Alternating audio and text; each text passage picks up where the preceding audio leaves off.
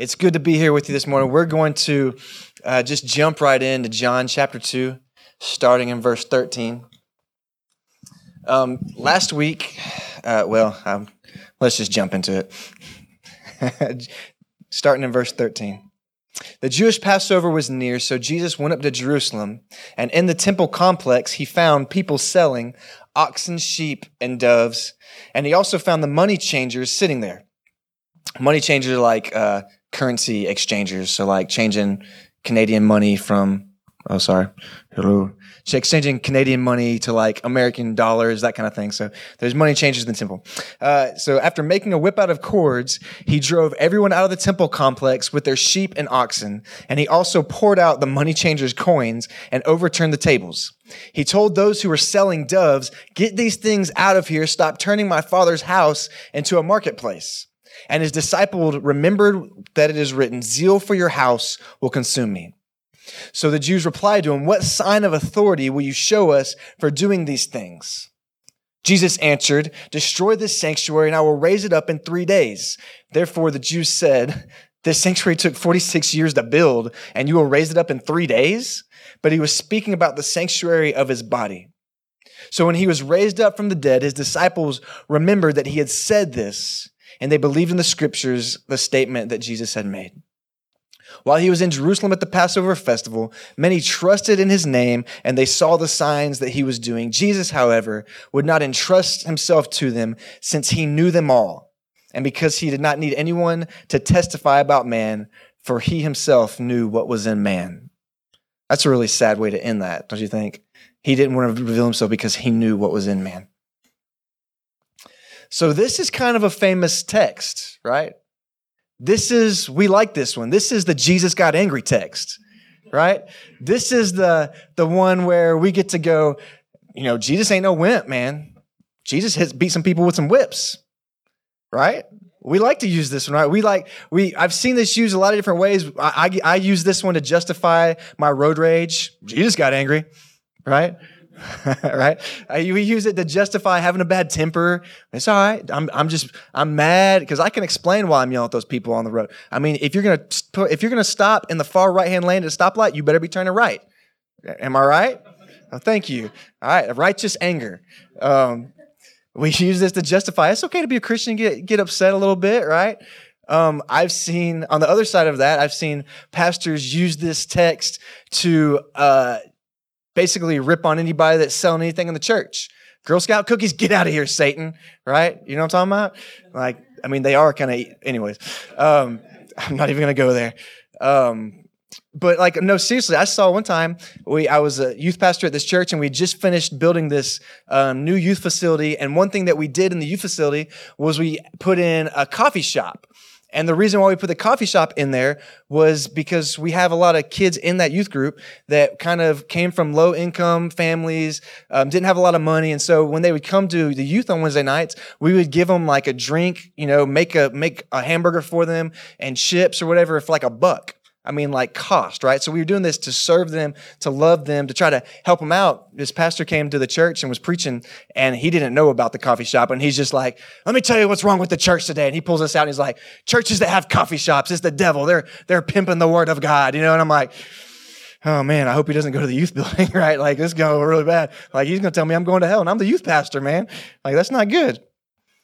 So we've seen, the reason I bring all of that up is to say that we've seen this scripture text used in all different kinds of ways, right? We've seen people justify getting angry. We've seen pastors get really tight about, you're not even supposed to bring money in the church unless it's going in the offering box, right? Kind of thing. And so what I kind of wanted to do as we're walking through the book of John, we kind of landed here. And the good thing about going through the Bible the way that we do it is it makes us talk about some stuff that I probably wouldn't have talked about normally. I'm not just going to pull this one out on my own, right? Let's talk about money changers in the temple, No, but the way that we're doing, we're going to talk about it. So I kind of like that. So what I want to do is kind of walk through the text, kind of look at it together and try to understand what is it exactly that happened that made Jesus so upset? Because if you think about it, this kind of goes against the natural flow, easygoing kind of Jesus that we talk about a lot. Don't you think? This is not like the golden hair, waving in the wind, sweet, gentle, turn the other cheek Jesus that we're used to, right? I mean, like if you caught that, it said that he made a whip. Like, that's serious. Like, I don't even know how to make a whip. He walked in there, got so mad, he's like, I need a weapon. Let's see. What can I use here? I'm just going to put these cords, right? He made a whip. Anyways, I'm going to jump in there because y'all don't care about that. All right. Let's just break this down a little bit together. I'm going to read from 13. The Jewish Passover was near, so Jesus went to Jerusalem. In the temple complex, he found people selling oxen, sheep, and doves. So inside the temple, there's people selling these animals.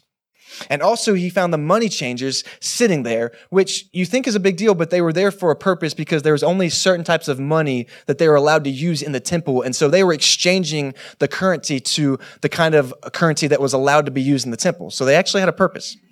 So Jesus sees them. After making a whip out of cords, he drove everyone out of the temple complex with their sheep and oxen. He also poured out the money changers' coins and overturned the tables.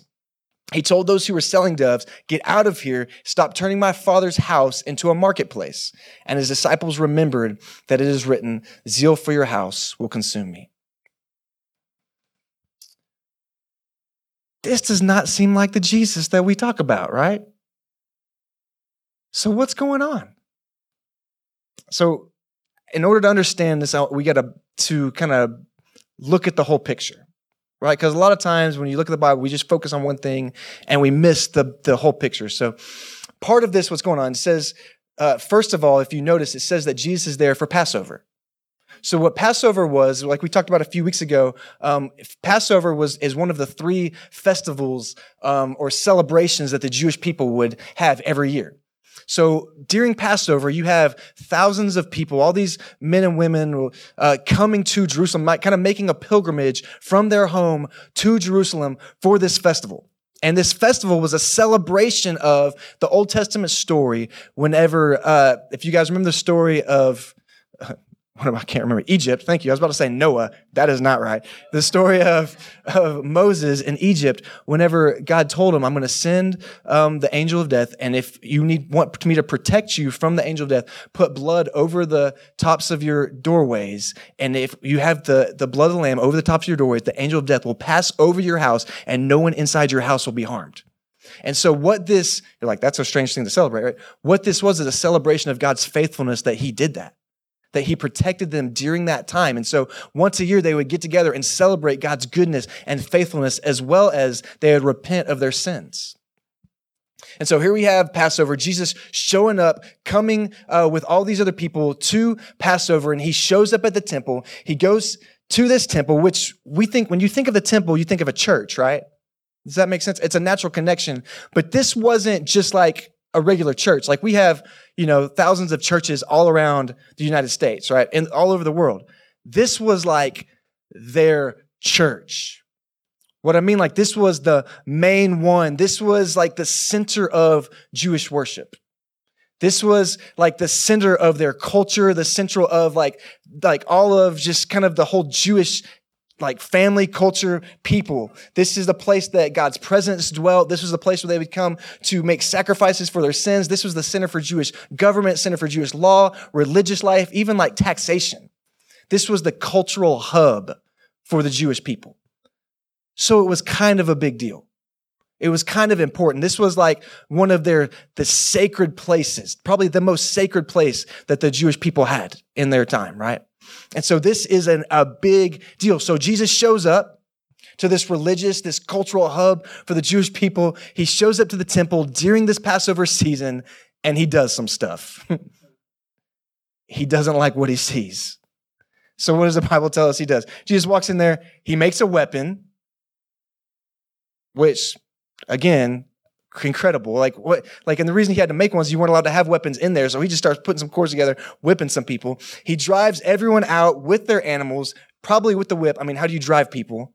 With the whip, right? Driving people with the whip. He poured out the money changers' coins, which I was thinking about this week, and I was like, that just seems a little harsh, Jesus.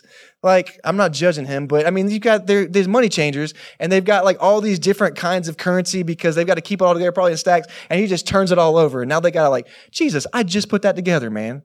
I just put that together. Just separated those. He turns over the tables. He yells at people, stop turning my Father's house into a marketplace. This seems so opposite of gentle Jesus. Like, what's his problem? What's going on here? He shows up for Passover. There's people here celebrating Passover. They're at the temple. Like, this should be great. And yet we see Jesus get so upset. So there's a few things going on. One of the things, which I don't know, it doesn't mention in the text, but it's kind of interesting.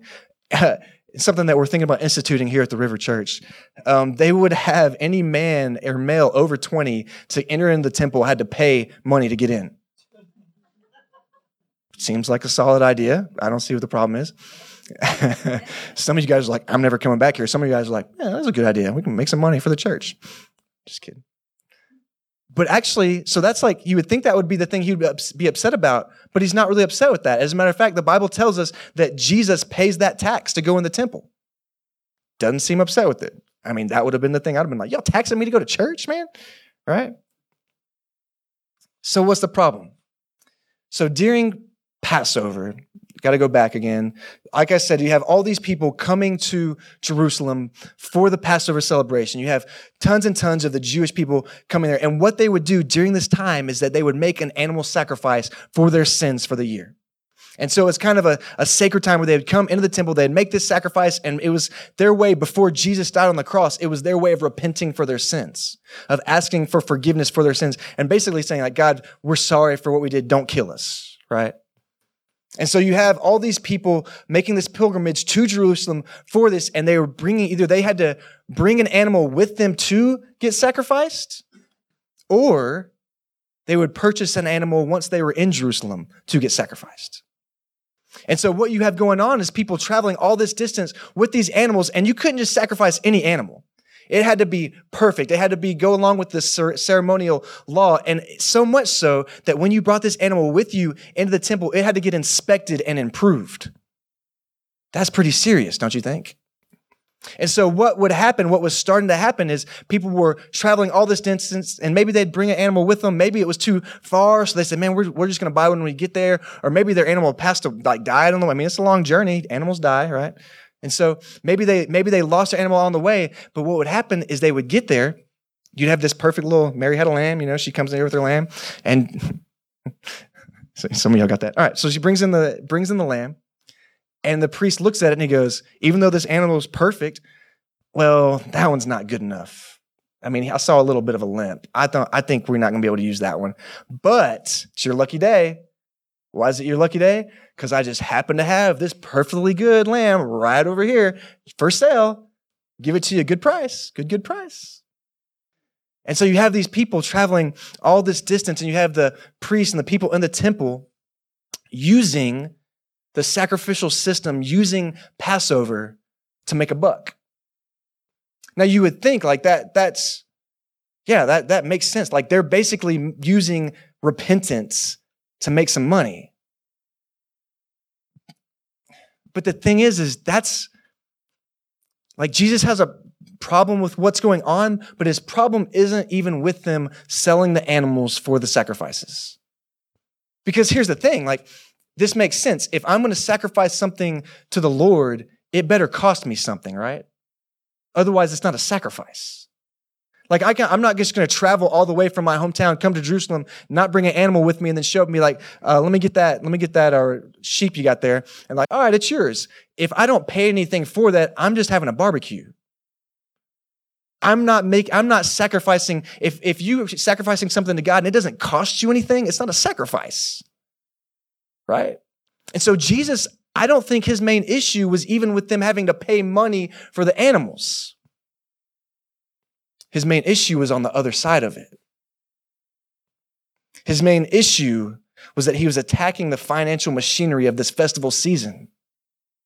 Not that they were making money off of it, but it was the heart behind how they were doing it. They were using the season not for what it was meant for.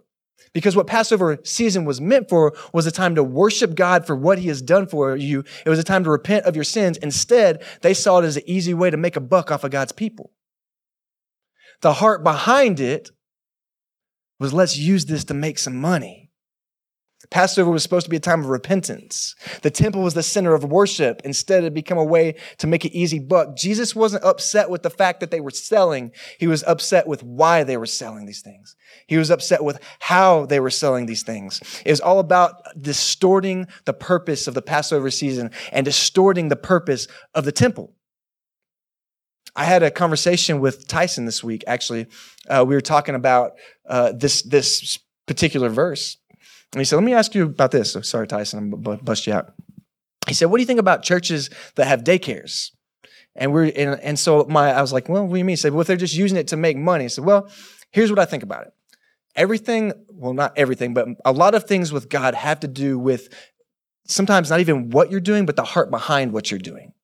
And so I said, if your church sets up a daycare, which I don't think we could do one here, but it'd be fun, best daycare ever. But if they set up the daycare and they say, all right, we have families in our community that we want to serve, we want to love, we want to give moms and dads a low-cost, high-quality daycare that we can serve our community and maybe reach people who would never walk in the doors of our church with this daycare. We want to love on people. Then yeah, man, Jesus is like, bless that, do that. Let's, all for that.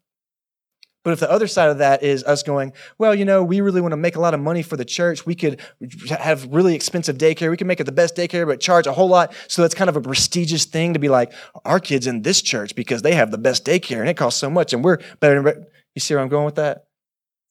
I think Jesus would have a problem with that.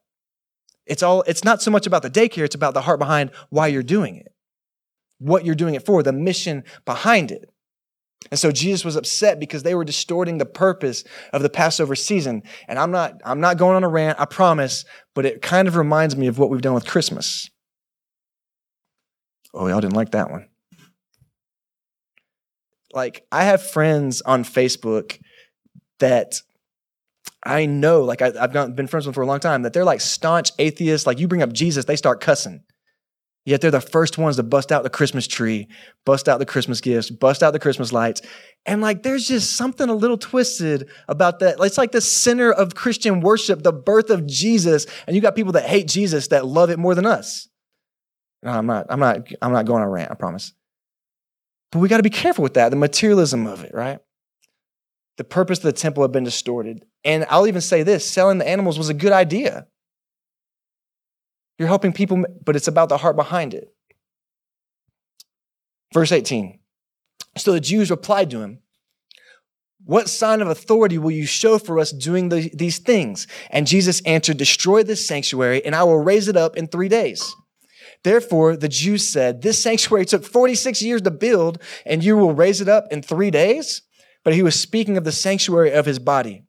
So when he was raised from the dead, his disciples remembered that he had said this, and they believed the scriptures and the statement Jesus had made.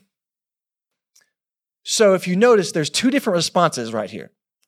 And I love both of them. They're both very interesting, and they're both very revealing, I think. The first response was from the Jewish people. So Jesus walks in, he starts throwing tables around, he starts whipping people, and the Jews, they don't get mad. They don't get mad. Like, they're not upset about it. They're not defending themselves. They're not like trying to kick Jesus out, which you would think that they would. The temple was the center of Jewish worship. It was the center of Jewish culture. I mean, like, what Jesus did was extremely disrespectful. Right? Like, if somebody walked in here and just started pushing stuff over, like walked over like, coffee's a sin in church, poof, knocked over the coffee mugs, I would be upset about that, right? So Jesus was being very disrespectful, you would think. I mean, this was a center of national pride. But they don't get mad. Instead, what they do, the question is very revealing. Instead, what they do is ask him what authority he has to say what he just said and to do what he just did. I don't know if y'all caught what they just did, but it's essentially the same thing as when you're doing something wrong and someone walks up to you and calls you out on it and you go, only God can judge me. How dare you say that? Let me break it down even more. They knew what they were doing was wrong. And what they just tried to do was change the subject. Right? They don't defend themselves. They don't say, well, we're just trying to sell the animals. They'd say, well, what right do you have to tell me that? Like when you tell somebody that they're doing something wrong, they say, you're not my mama. Well, it doesn't change the fact that what you're doing is wrong. It's just a response to accountability. We don't like to be held accountable, and so we respond to it in that way. And I would say this as a side note, pay attention to how you respond to accountability, because it reveals a lot about your heart. It reveals a lot about your relationship with God. I mean, think about, we just got done studying David in our men's group. Think about David, the time he messed up the biggest with Bathsheba. I mean, had an affair, got her husband murdered. He's the king, so he can do whatever he wants, I guess. But he has a prophet come up to him and tell him, basically say, what you did was wrong. You deserve to die. And David is every right as the king at that time to just go, prophet dead, kill this fool. You don't talk to me like that. What does David do? He falls on his knees before the Lord and begs for repentance. How we respond to accountability says a lot about us, right? So we have these Jewish people, and the way they respond is not to go, Jesus, you're right. Or even say, Jesus, let's argue this because we think we're doing the right. What they just do is, Jesus, let's change the subject. How come you can say this? So that's one response. Change the subject or try to question Jesus' credentials. And then I love Jesus' response, because I feel like he treats me this way. And sometimes you read the Bible and you feel like maybe you relate. You're like, man, he does that same thing to me. So the people ask, what authority do you have? And instead of listing his credentials, instead of even dropping the God card and being like, I'm God, I can do whatever I want, or even say, this is wrong, this is wrong, this is wrong, Jesus just says, I'm going to tear this thing down. I'm just going to burn this thing down, right? I'm going to tear it down, and then I'm going to build it back up in 3 days.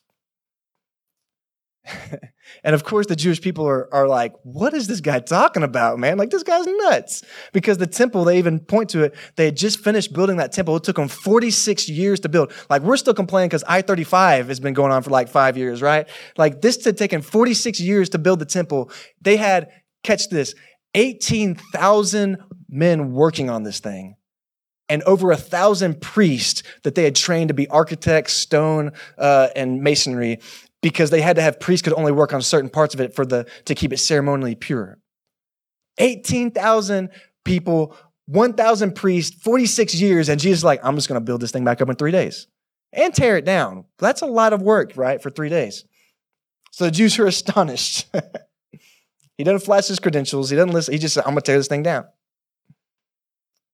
So what's he talking about? Well, you guys know because he told us, right? The cross.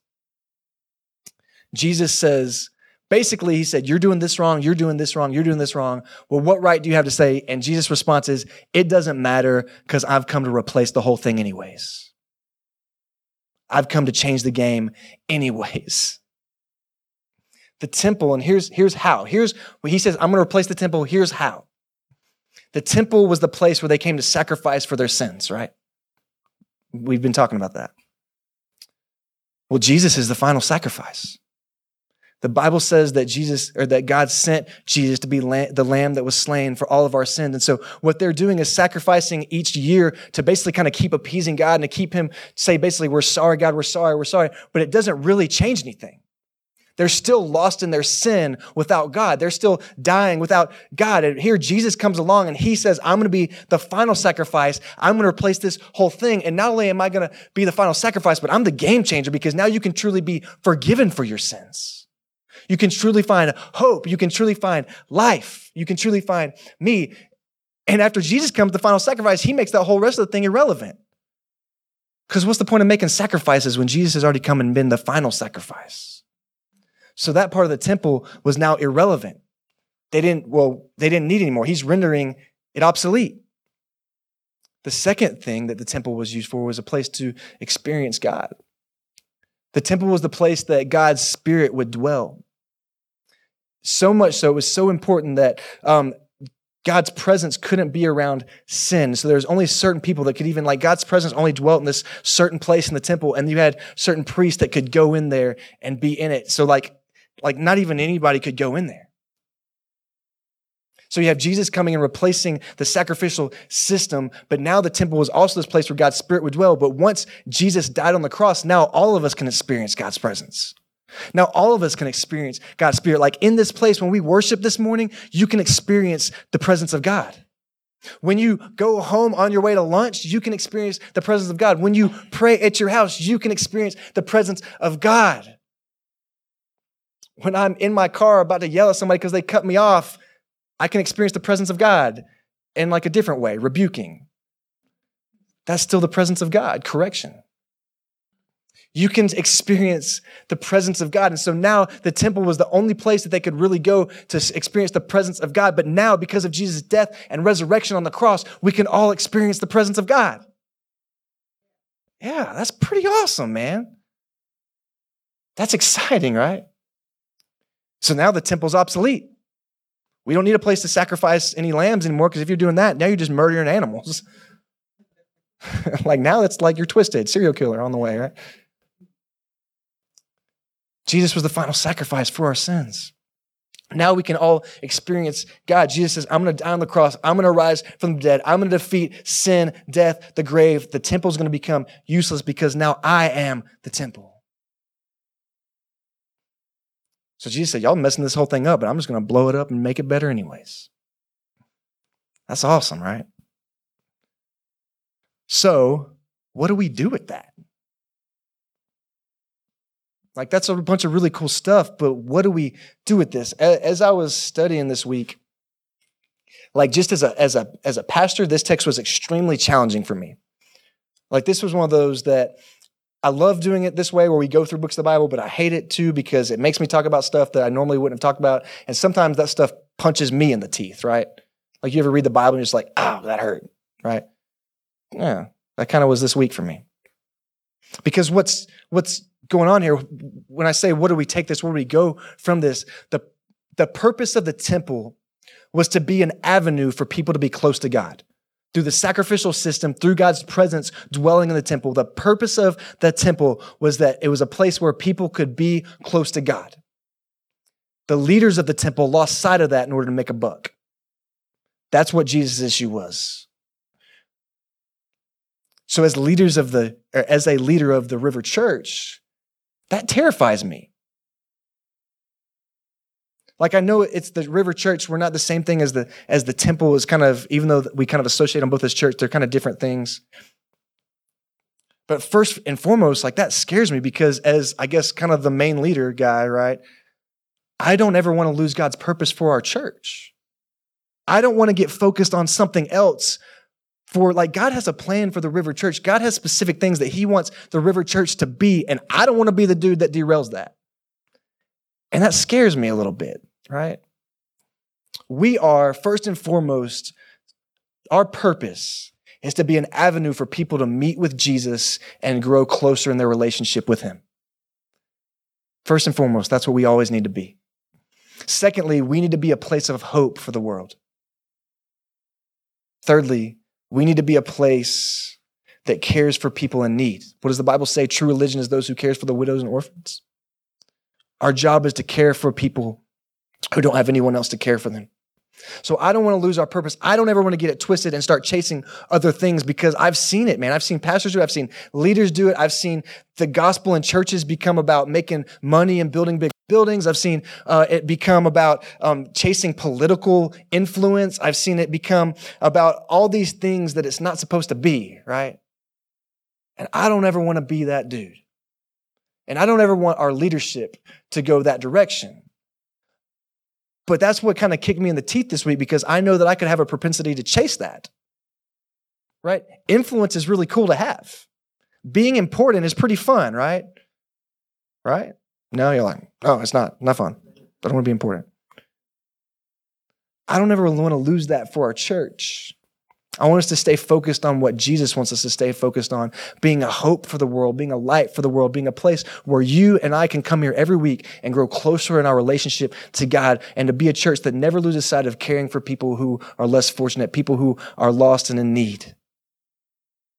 That's who we want to be, man. But secondly, there's not just a warning for the church in there, there's a warning for the Christian too. And this is where you're like, oh, great, this gets uncomfortable. In a way, Jesus is the new temple, because his sacrifice means that now you can have repentance of your sin, and now that you can experience him. So now your relationship with him is kind of like that temple. What scares me sometimes, and what I think that this is a warning for, is us using our relationship with Jesus, or misusing our relationship with Jesus, or distorting our relationship with Jesus for things that it's not supposed to be about. So I think I've told you all this before, but I had a friend one time, about a year or two ago, He told me, he said, yeah, I need to get back in church. I want to go to church again because last time my life was going good, I was going to church. So I think I'll go to church. Well, that's not what Jesus is about, right? I like sometimes we chase Jesus because we think it'll help us get more money or think it'll help us get more influence, right? Like those are really bad reasons to follow Jesus. But then there's other reasons, like those are the obvious ones where you're like, well, yeah, of course, I would never do that.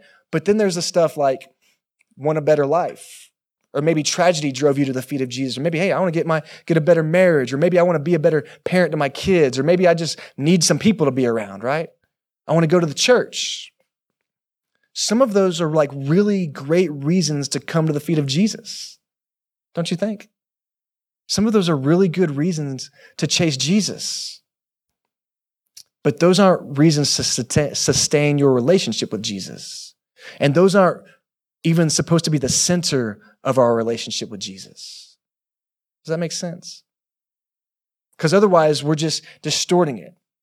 Some of those are kind of misuses of our relationship with him, because our relationship with Jesus is supposed to be about our relationship with him, growing closer to him, knowing him, not using him to fix whatever I want to fix in my life.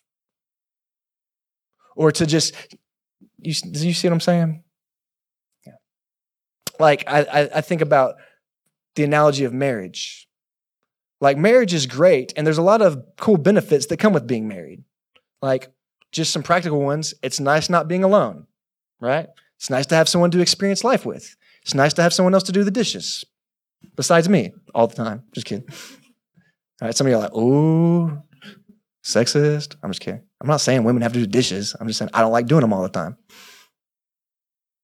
There's a lot of great benefits that come along with being married. Some of those, how can I say this? Sometimes people get in marriage for the wrong reasons. And you know it when it happens. Let me give you an example. 85-year-old man walking with 25-year-old woman. You're going, he's in that for the wrong reasons. Or 25-year-old woman marrying a rich 85-year-old man. She don't love him. What's she in it for? That inheritance, baby. Those aren't good reasons to be in marriage, right?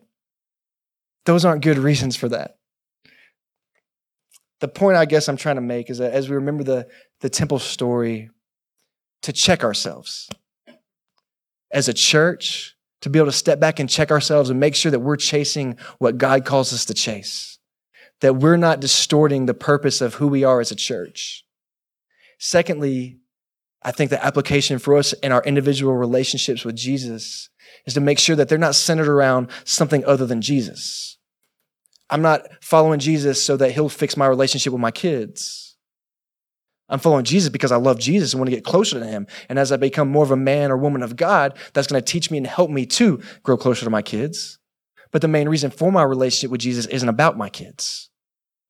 Do you see what I'm saying? It's about you and Jesus. I think that oftentimes, like we started out, Jesus, it's not so much about what we do, but it's about the motivation, the heart behind what we do. And so I think that that's an important challenge. It's a hard challenge sometimes, right? But I think it's a good challenge for us today. And so I'm going to pray for us, and we're just going to close in this. I want to worship Jesus today for this reason. I want to encourage you to do this because of what he just did in this passage. The fact that he shows up and he says, I'm going to burn this whole thing down and I'm going to replace it with a place of hope, life, true forgiveness. And now the fact that we can worship him in here today and truly experience him. Let's pray. Father, I love you. Thank you so much for today. Thank you so much for what you did on the cross. Lord, thank you for showing up in that temple and just wrecking it and showing us that the temple is not about us. The temple is not about distorting it for any other purpose other than you, Lord. We want to worship you. We want to be about you. We want the River Church to be about you, about following you, loving you, knowing you, showing other people to you. And so, Lord, I just pray that you would challenge us in that way, Jesus. Father, I love you, and I just ask all these things in Christ's name. Amen.